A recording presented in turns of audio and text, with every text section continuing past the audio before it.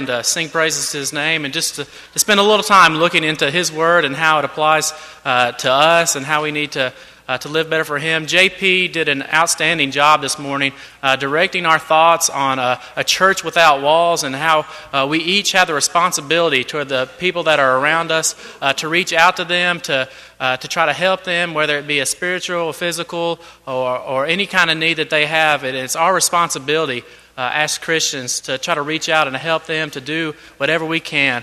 And so tonight we're going to be looking at that perhaps from a slightly different angle, but we're going to be looking at that and the need for that. And so if you will, go ahead and turn your Bibles to Acts chapter 12. That's kind of going to be our base verses for tonight's lesson.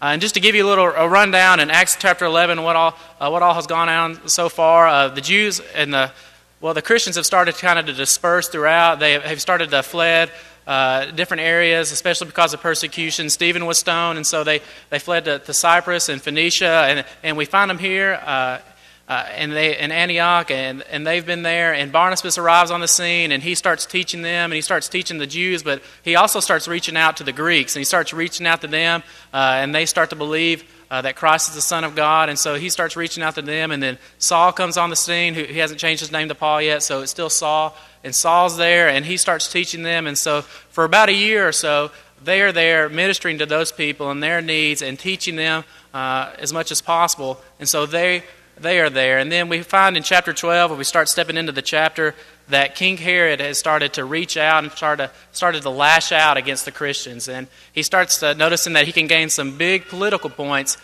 with the Jews that aren't the believers, that don't believe in Christ. He notices after he seizes James, the brother of John, and he puts him to death with the sword, that, I can get a lot of points if I keep doing this. And so he gets Peter and he throws him in prison. And so where we're at in chapter 12 is the night before Peter's about to be brought forth before the Jews, and it's possible that this is going to be the night before his execution. And so if you want to follow with me in chapter 12, it's page 978 in your pew Bibles, and we're going to be reading and starting in verse 4. And when he had seized him, he had put him in prison, delivering him to 4 squads of soldiers to guard him, intending after the Passover to bring him out before the people. So Peter was kept in prison, but prayer for him was made fervently by the church to God. And on the very night when Herod was about to bring him forward, Peter was sleeping between 2 soldiers, bound with 2 chains, and guards in front of the door were watching over the prison. This, to me, is just a great story of faith. And the reason that it is because you look at Peter and look at his position. I mean, he's in prison, he's chained.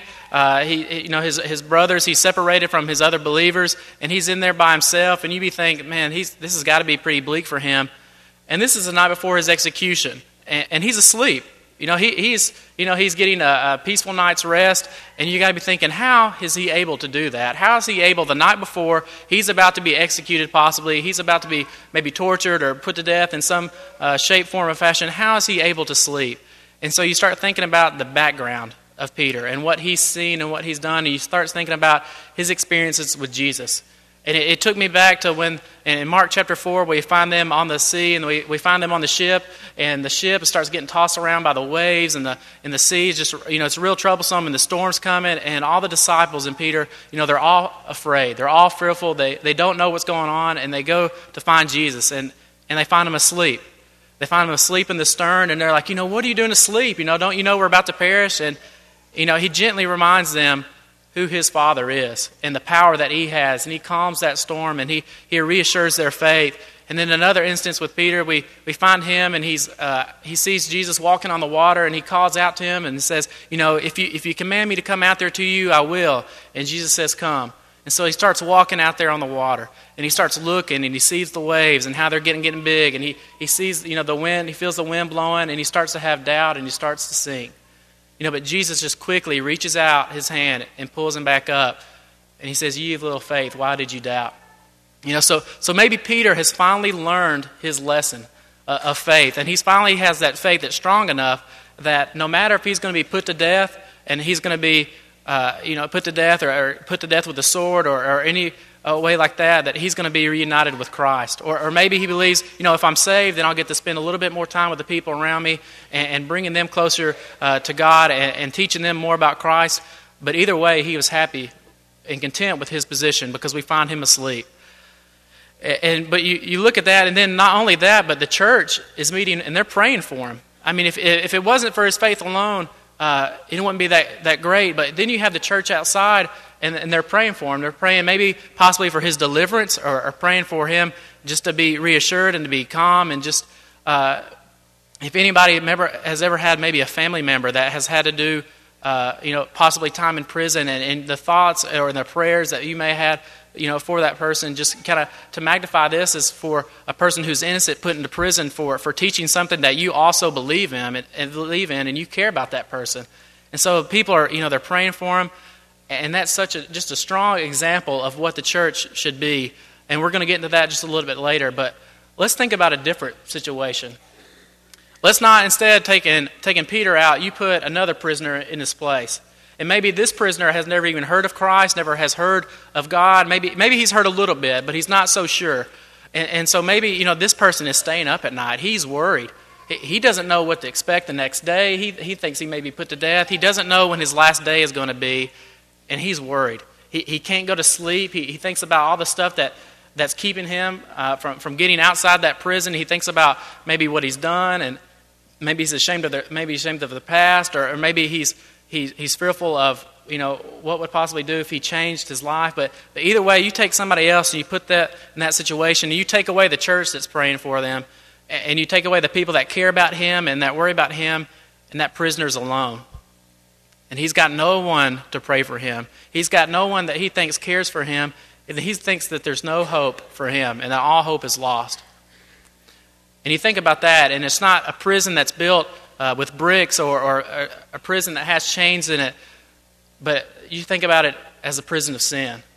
And you think about it as it's not just a prison with walls, but this is a prison in which this person is held back and does not have a relationship with God. They are lost in their own life of sin, something that they've been, maybe they've lived in sin in their whole life and they've never heard of God. And that person is in their own little prison. And maybe the guard in that person is somebody who's holding that person back from reaching out to find a relationship with God. And maybe that person is discouraging them. Maybe that person is not wanting them to change, because then they realize too that they may have to change. And so maybe that's the case. But maybe instead of being someone like the guard, maybe the chains is something that's holding that person back. That something can be an addiction that person has. That something can be a relationship with someone that they don't want to give up. That something can be something that he has with maybe with a brother that is a believer, or a sister that's a believer, some kind of disagreement that they have that's keeping him from pursuing God. Maybe that's holding him back. But there's something or someone who's holding that person back. And you think that person doesn't have that church praying for him. That person is alone. And you think about how depressing that is. But as depressing as that is, and as depressing as that person might be, there's an answer to that. You read on into the story and you start looking and what happens through there, and you see that the angel comes in verse 7 in Acts chapter 12, and how as he comes and then the light is shown, and that he leads Peter out of that prison, and that he opens those big iron gates. They open by themselves, and they just walk out. And you think about that and how he had to wake Peter up from that and to lead him out. And you think, it's the same way for us. It's the same way how Christ comes into our lives as a light and he shines on us. And what it takes for us is to wake up, to follow him, and to do what he commands us to do so we can be let out of that prison. And you think about the people in your life that you know. He talked about responsibility for the people in your life. The responsibility of people that you know, that you talk to every day. And you talk to them and you think about them right now. And you're the person that they're going to be looking to. They may not know it, but you're going to be the person that's going to be lighting the way for them. You're the person that's going to be shining them to Christ, who's going to be that light to them, that's going to lead them away from sin. If that person looks in this Bible right here and they see the plan of salvation that God has laid out for them, they may realize that there is a way out of the prison of sin that they're in. They realize that there may be a way out of the life that they've been living the entire time they've been here. And that person may be looking at you in a different way now. They're looking at you as somebody who has not only just shined light into their life, but is going to help lead them toward an eternal life and help lead them to Christ, who's going to save everybody from a life of sin. And we're going to look at a couple verses. If everybody would like to turn to Romans chapter 6, it's 1003 in the Pew Bibles. Romans chapter 6, we're going to be reading verses 15 through 18. What then? Shall we sin because we are not under law but under grace? May it never be. Do you not know that when you present yourselves to someone as slaves for obedience, you are slaves of the one whom you obey, either of sin resulting in death or of obedience resulting in righteousness? But thanks be to God that that though you were slaves of sin, you became obedient from the heart to that form of teaching to which you were committed. And having been freed from sin, you become slaves of righteousness. If you turn in your Bibles one more page, and you look at Romans chapter 7, verses 23 through 25, we read, "But I see a different law in the members of my body, waging war against the law of my mind and making me a prisoner of the law of sin, which is in my members. Wretched man that I am, who will set me free from the body of this death? Thanks be to God through Jesus Christ our Lord. So then on the one hand, I myself, with my mind, am serving the law of God, but on the other hand, with my flesh, the law of sin." And continuing in chapter 8, "Therefore there is no condemnation for those who are in Christ Jesus. For the law of the Spirit of life in Christ Jesus has set you free from the law of sin and death."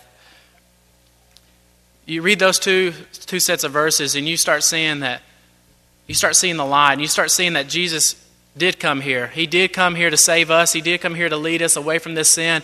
You look at that, and I love how it mentions the iron gate when they started leading them out. You read the story in Peter, and you read that they came to Iron Gate. This Iron Gate was not something that one man could move or open alone. I mean, it would take multiple men to move this. This was going to be a huge, heavy gate, but it opened by itself. It opened under God's power.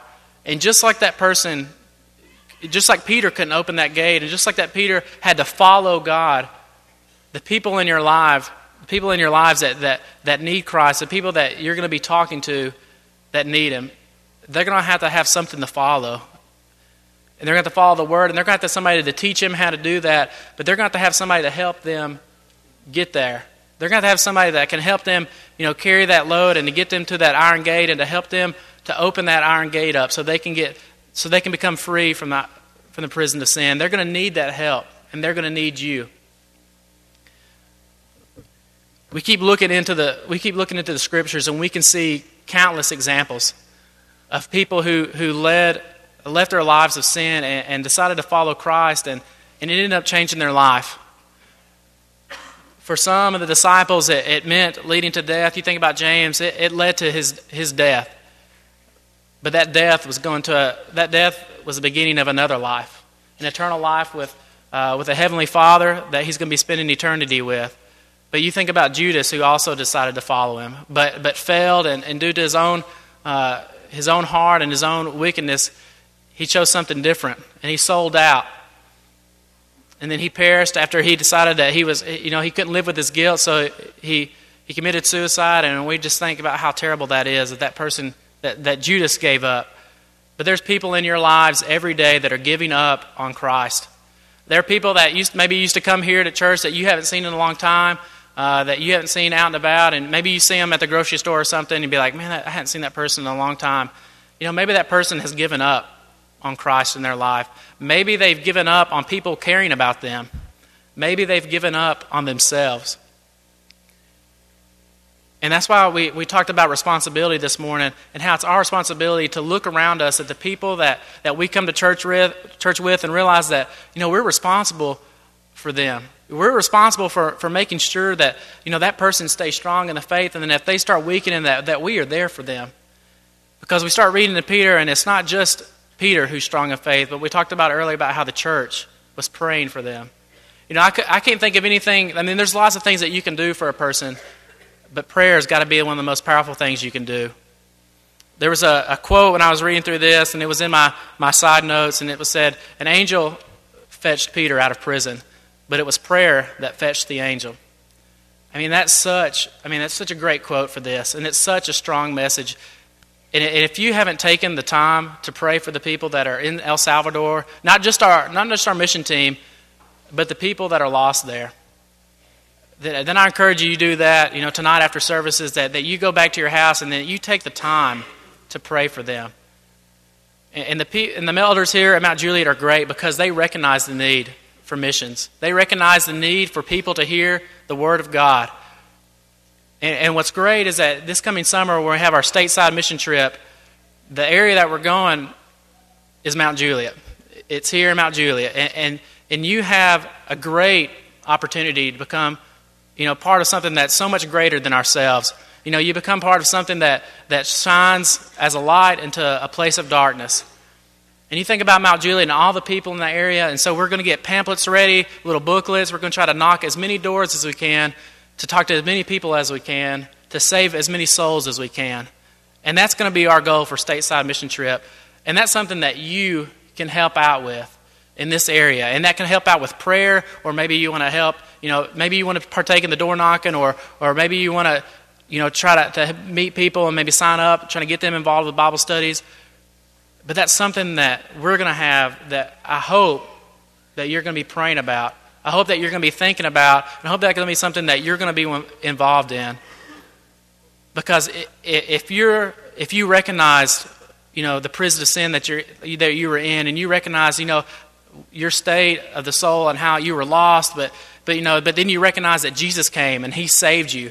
And so if you recognize how bad sin was and recognize how great Jesus was for coming to save you, then you would recognize how great the need is to share that message with other people. To go, and it may be hot when we go. It may be something that you get tired of walking, but I can guarantee you any kind of trouble that we suffer here on earth to try to reach out with the gospel and teach it to other people, we were going to be rewarded for, quadruple fold, if that's even a word, in heaven. We are going to be so blessed for trying so hard for Him. And I know that something that the elders are really caring about is not just, El Salvador, which is a great trip, and we're so glad about this area and the people around you. And why that's so important is because you have people that you talk to every day. You have co-workers. You have people that maybe that you see at the grocery store all the time. Maybe it's somebody who checks you out all the time. Maybe it's the person that you go and you talk to it when you pay gas, and you see them once a week. Maybe it's your neighbor. Maybe it's the person that's sitting down the pew from you. Maybe it's somebody in your life that needs this message, that needs this gospel, and that needs Jesus. And they need you to show it to them. They need you to light the way for them, because they may not recognize it. They may not know that there's a God who loves them and that there's a Christ who died for them. And they need your help to show them that way. Tonight, maybe you've recognized that, I have kind of shortchanged God. I have not committed everything to Him that I should have. I haven't given Him my whole heart in trying to reach out to the people that are around me. And I'm sorry for that. And so if you feel like that's you tonight, then the front pew is open for you to come and to ask for prayers, not only just for strength, but for forgiveness. And so the front pew is open for that for you. And if you decided that, I hadn't even taken the first step to recognize Christ as my Savior. I hadn't even, taken the steps of salvation that I know are right so that I can become a child of God. And maybe that's you tonight. Maybe you need to be on the front row for that tonight, and that you want to make that decision and make that commitment tonight. And we want you to know that, at the invitation song is not the only time that you can come forward for those two things. We want you to know that you, the elders here, the ministers, we would love to talk to you 24/7, every day of the week. If you have a spiritual need that you need to come and to talk about, our doors or our phones, just try to reach us and contact us, because we'll want to help you in any way we can. We love each person here. We love the people that come in through those doors, and we love the people in the community, because we want them to be here as much as we want to be here ourselves. And so if that's something that you need to do tonight, and if you recognize that I don't need to wait, then you can come forward tonight as we stand and as we sing.